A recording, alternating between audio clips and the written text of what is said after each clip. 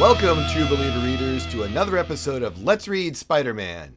And here is a man who would never call someone a schlump, my well-mannered friend Eddie. How are you today, Eddie? I'm doing great, and I have called someone a schlump, but I had a cosmic Spider-Man premonition yesterday. Oh, Do you want to hear about it, James B? let's hear about it. Yesterday, in a very boring part of my life, in an attempt to help the drainage around my house, I decided to break up a bunch of concrete with a jackhammer. And then I came inside and I read Giant Size Spider-Man number 3. A jackhammer plays a prominent role in this book, James B. Yeah, we don't want to spoil it for any, but yes, it does play more than once. There's a jackhammer mentioned in this book. Blew my mind. So I'm hyped about my fateful book we're going to do today. Well, without further ado, let's talk about, from January of 1975, Giant Size Spider-Man and Doc Savage in The Yesterday Connection by Jerry Conway, Ross Andrew, and Mike Esposito. We open with Spidey chillin' on a rooftop when he spots someone blinking Morse code at him. The obligatory fight happens between Spidey and Decina, a mysterious pale blue woman with a force field. They eventually talk, and Decina shows Spidey a scene from 1934. I was not sure what was going to happen until I read the next page here. Rather confusing opening. Yeah, and this book screamed filler story to me right away. I was horrified that I had to read this. Well, in part 2, it begins in 1934 with Doc Savage acrobatically foiling an assassination attempt on the newly elected mayor of New York, Fiorello LaGuardia. Doc and his 5-member crew drive their Doonesbury, which is my favorite vehicle to call anything from the 1930s, back to headquarters, where Doc tries to decode a message he received. Yeah, Eddie, this entire part 2 section was just to introduce you to Doc Savage and his 5-member crew. I also lost about 15 minutes of my life doing my Doc Savage research, but we'll talk about that later. All right. As the vision fades and we return to 1975, an earthquake strikes, causing Decina to faint. Soon after, Spidey is attacked by a phantom, which he defeats with a jackhammer. There it is, everyone. Upon waking, Decina projects another vision from 40 years ago. You might think this is to teach us about who this Phantom is and what's going on, but honestly, this entire section was just so Spidey could have a fight, because this is basically the big fight in the book.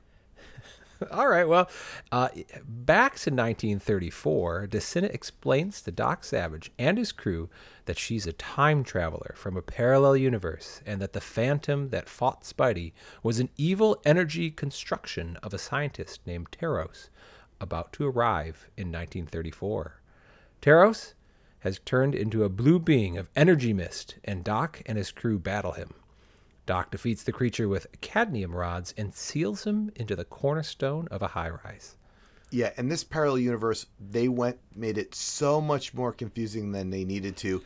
They said that time and space were different in their world, and they weren't actually time travelers. They were space travelers, and time is constant. And then they couldn't even understand it because we're all too simpletons. It was atrocious. And this whole section, though, was just to set up for this 1 or 2 panel conclusion. And Eddie, just finish up this monstrosity, please. After hearing the story, Spidey recognizes Decina has been lying and abruptly attacks the cornerstone with the jackhammer. This releases the blue mist, being Taros, who thanks Spidey, and as he returns to his dimension with a furious Decina not far behind. Yeah, that happened. Yeah, we did that. The jackhammer goes in there. I read this book and then I tried to reread it. There's a lot that happens in this in a very short amount of time. And mostly what I was confused by, how did Spider-Man figure out Decina was lying? Did you get this, James B? Yeah, Spider-Man says, I knew you were lying because I could basically understand the language of the blue mist monster, and he was really mad at you. So I knew you had done something wrong, and he wasn't mad at anyone else. He's been hanging out with Xandu far too much, is all I have to say, if this is what he's coming to conclusions for. So, yeah, even in that last section, she says something like, there was this scientist who I didn't get along with, she says.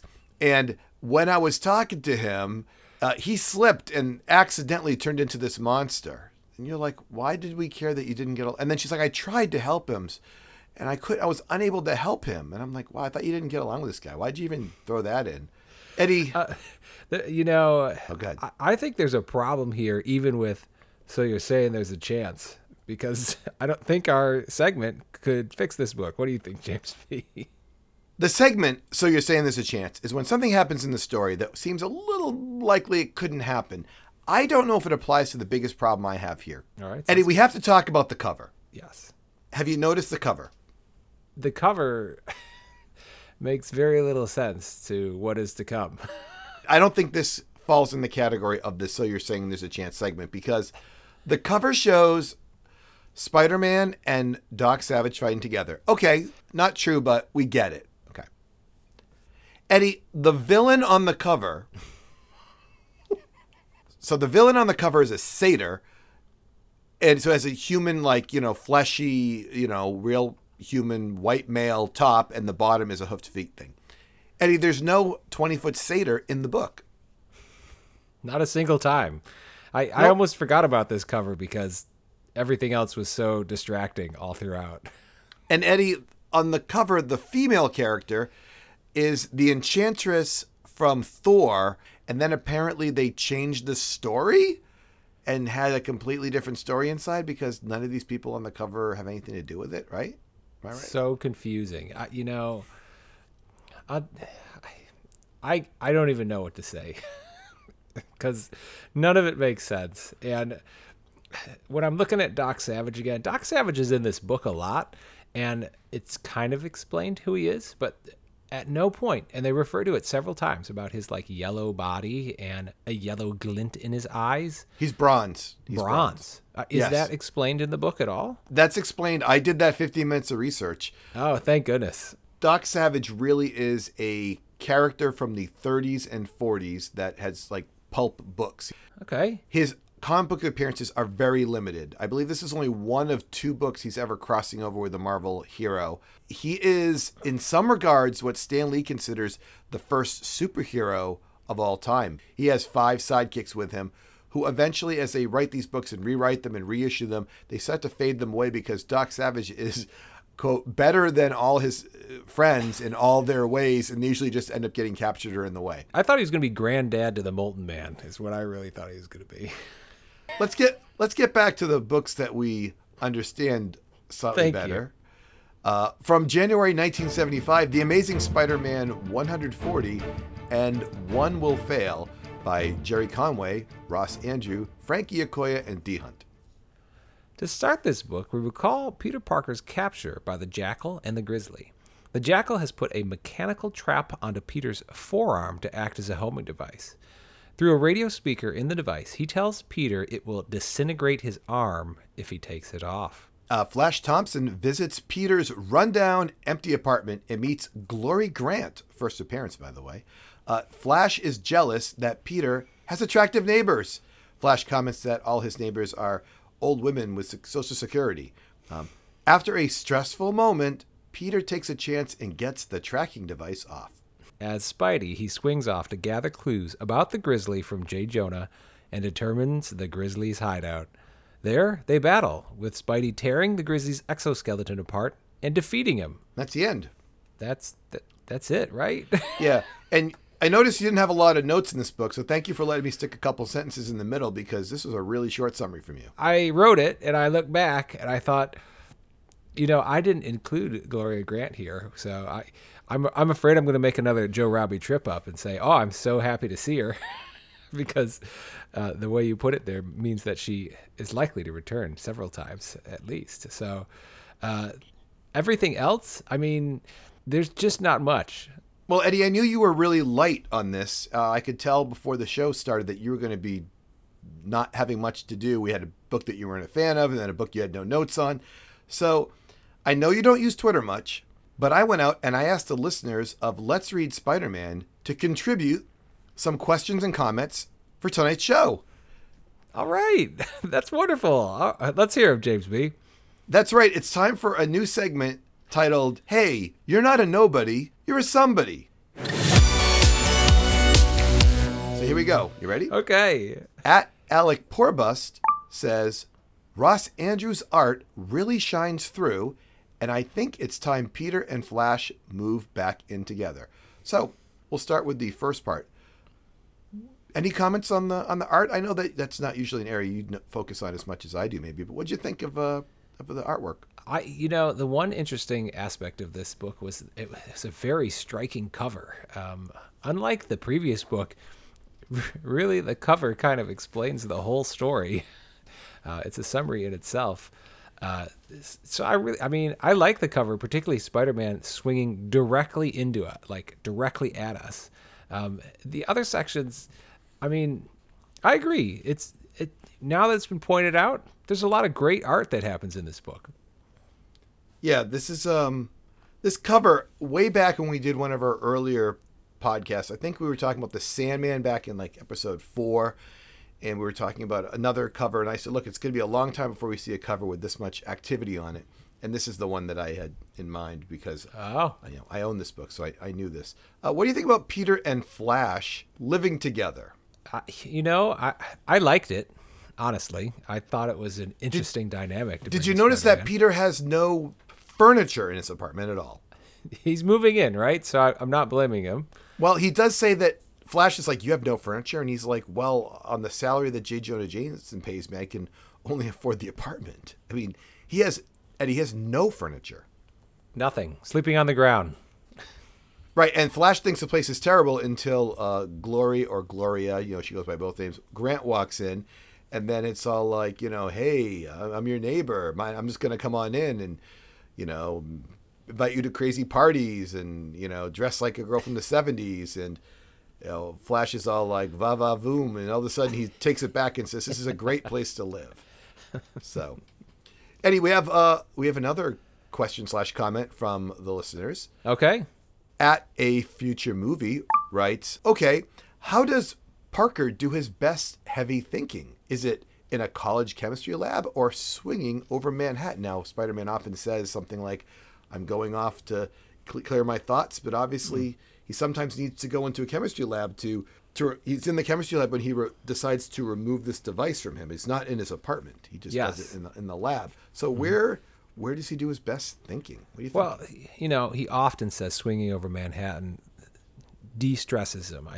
Maybe not in those words, but solves a lot of his problems. But we cannot forget that Peter Parker is a scientific genius, and he has come up with countless ways by now on how to solve extremely difficult problems that full-on professors and experts have struggled with. I got to go with the lab here, James B. What is his major again, just real quick? He is a physics major. He is a physics major, of course. So he's not a mover. So on the page where he's taking off his, it's page 11 is the book is titled. I don't know if you can go back to page 10. Do you have access to this? I got it. Yeah, right. All right. The last panel where it says, this is Flash we were just discussing from the Alex Porbus comment. It says, I take it back, Parker. This is the greatest apartment I've ever seen. Okay. So, yes. So that we have a comment about that panel, and let me just call that one up because we are basically getting live comments here. This is from at Villains Demand, and they say, "Is it me or does Flash look like a 1975 version of Eddie Brock?" Now, Eddie, do you know who Eddie Brock is? I do know who Eddie Brock is, at least from the movies. Okay, so what do you think here? Is Flash looking like Flash or like someone different here in this panel? Wow, he doesn't. Now that it's brought to my attention, he doesn't look like the kind of classic Flash to me. He looks clean, a little more clean cut, a little more serious. Well, he's gone through an evolution from being a really 60s kind of military-looking guy, and then he's wearing the black. Look at the next panel. He's wearing the black shirt. Tight shirt. Yeah, I think that's a very astute comment from at Villains Demand. So we got some great listeners out there here, and I want to thank everybody for participating in our new segment called "Hey, You're Not a Nobody, You're a Somebody," and hopefully these three listeners can become even more famous by participating in this segment on our show. Please reach out to them and tell them how great they are. Eddie, speaking of becoming famous, when you become famous, you get sponsors. And Okay, well, you get sponsors even if you're not famous, trust me. All right. We have a sponsor, and Eddie, it is a returning sponsor with a great new product. Are you ready to hear about this? Well, now that I know I'm a somebody, absolutely. Well, I didn't say we are. I mean, at Alec Porbus, at Villains Demand, and at A Future Movie. Those three are somebody's. Okay, all right. But Eddie, let me ask you something. Do you lose important things like your remote or your car keys or your phone? Because it can get expensive to hire an Uber bellhop to find all your items, and you don't have time to be searching. Tell me, has this ever happened to you? Sadly, rather often. Well, Eddie, our good friends, the company that brought you some of the products you love, the Nullifier and the Psycho Intensifier, have used their technology for good once again. That's right, Eddie. The Jackal harness will help you keep track of your phone, wayward pets, or children. Let me explain how this works. It's a device that allows you to rest and relax at home while tracking those things that mean the most to you, like your phone, your pets, and your children. Here's how you use it. You put the harness on your phone or your loved one. You track them on your computer. It's that easy. You might be thinking, oh, it doesn't fall off your phone, and your pets and children can't remove the device without disintegrating their limbs, so there's no need to worry. Are you willing to stop wasting time and money on Uber bellhops to look for your children and find them quickly and cheaply with the Jackal harness? Or do you like wasting money? This sponsor is usurping a past sponsor of ours, right? Creating an obsolete sponsor, right? I'm not really sure what you're talking about. We don't need Uber bellhops anymore if we have this device, right? We could use Uber bellhops for other things. Oh, okay. I don't have my Uber bellhops running around looking for my children. My children are older. They don't get lost. I don't have a pet at home, so I don't have to worry about those things. So I have and we all know, because I'm a dad, I have a holster for my phone, so my phone doesn't get lost either. Okay, so we don't have to worry about that. But you don't have, your children could wander away from you and they could get lost. Like, you're responsible for them. It's possible. Is there anywhere in the small print about shaking violently? I'm a little concerned about, this could be very similar to the one. I think you're good with the Jackal harness. You can just slap it on them. They're good to go. So I can just take it off anytime, right? I don't have to You can take it off. You can take it off anytime you need to. Yes. They can't take it off without, disintegrating their limb or something like that. So everything's fine. You just have to be like, hey, I'll take this off you, and it's safely, and then good to go. Good to go. So, Eddie, I don't know if you need one for your dog, Pepper, but that would be 1, 2. You have any more pets? You want 3 of these? Just poor old Hamburger. He's hanging in there. He's having a good night. I don't think he's not going to need one, Eddie. Don't be, now you're being foolish. So, all right, we'll put you down for 3. Is there anything else you want to talk about regarding the... This Spider-Man, there's 2 things that really bug me in this book. One was the harness on Peter's arm. This whole sequence, it shows him sweating. He's got a blowtorch, like a Bunsen burner blowtorch that he's cooking away. And the Jackal made very clear it was going to shake his limb off. And then he just gets it off. I loved this. I disagree with you so much. I did not like this. I was reading it scared, and the nice thing was they had, I have the book, so there's those commercials in between. There was 2 pages of you can grow a beard, or you can find a penny worth a ton of money. Tired of being a 90-pound weakling. Well, actually, there was who also mounts a He-Man body. Yeah, it's in there. But then it comes off on the next page, so I didn't even see it coming. So I was like, woo, I don't know what's going to happen. It's just I thought it was good. Nothing happens though. It was a bluff though. It should have come off his arm, and then the Jackal should have realized it, and something could have happened. I don't know. All right. My bigger problem here isn't that this happened. I understand you and I disagree. My bigger problem is that the harness on his arm has a ability to communicate with him.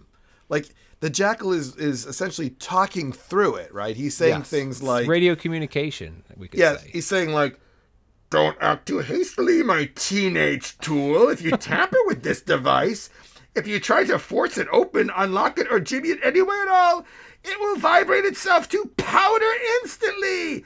And it just keeps going. There's it's a 5-minute monologue of what's it going to do to him. But all this information is coming out of this harness. Like, it's that powerful that he can put in. I don't know if it's pre-recorded or he's communicating with him, but Oh, yeah, that's possible.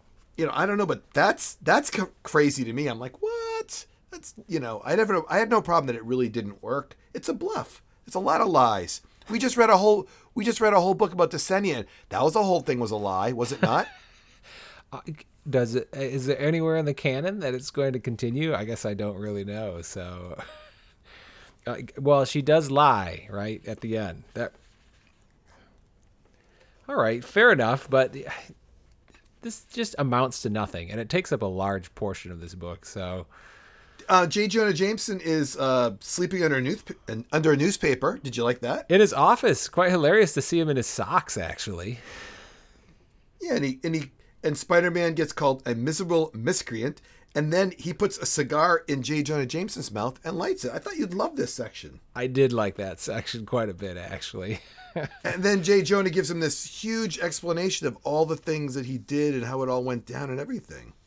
He gives us like the whole backstory. A lot of backstory about the Grizzly here, but yeah. I also like the time that the Grizzly isn't really a strong person. He's like a big fatty wearing wait for it, a harness. So the Jackal is like a harness creation expert. The Jackal is some sort of scientist. yeah, He's something of a scientist, right? What happens to the Jackal after Peter gets the arm thing off? We just don't see the Jackal for the rest of this book. I would definitely argue that the Jackal is more important to go after than the Grizzly. Does he know where the Jackal is?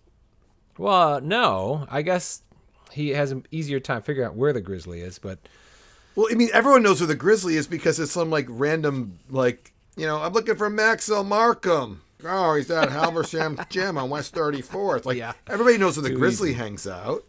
But Eddie, you didn't think it was cool that he had a harness built into him?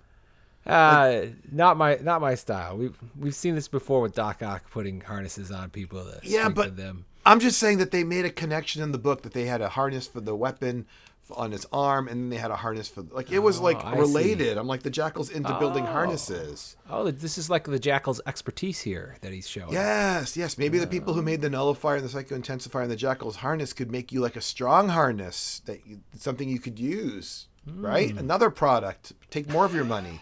You'll have no furniture either in your apartment pretty soon. You'll be just like, there could be a company that latches on to our idea. that's true. Eddie, these books, you and I don't agree on 140 because I actually liked 140. I did not like 140. In a What Did We Learn? Yes. Cue the What Did We Learn music. No, you don't have to play the music, Eddie. We have music. Okay, for that. okay. It's not make your own music. Go ahead and tell us. Bullets, go. We learned that the Jackal knows how to make exoskeletons. Peter's finally living on his own. There's a strong association between Peter Parker and Spider-Man, but I think we already knew that. Flash Thompson is going to start filling the role of Harry Osborn. J. Jonah sleeps in his office without his shoes on his couch. The Jackal is a more prominent supervillain. And I think that's enough for our summary. Did you have anything else about either issue you wanted to discuss? I think that's it for me, James B.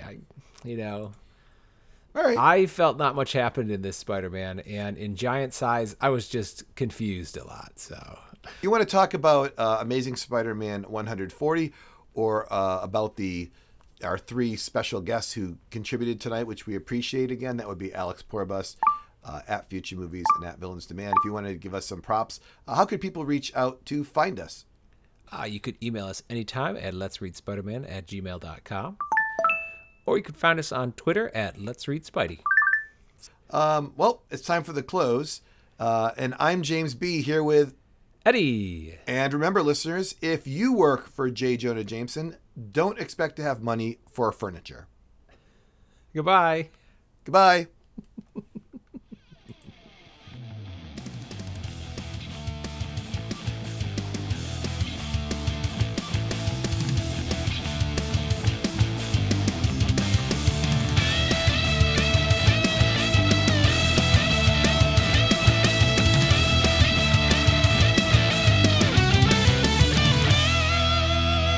That's a good point.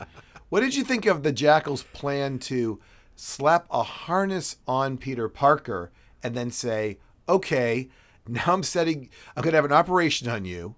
Knocks him out, by the way, right? Puts the harness on him and then sets him free. He like wakes up like a guy missing a kidney, now with a harness on his arm, and says, "Go be out there and find Spider-Man for me." Like, that's what he essentially is saying, right? All he had to do was just hold him in his hideout until Spider-Man came to him. I guess that was... Well, no, he thinks Peter Parker will find Spider-Man because that's what his job is.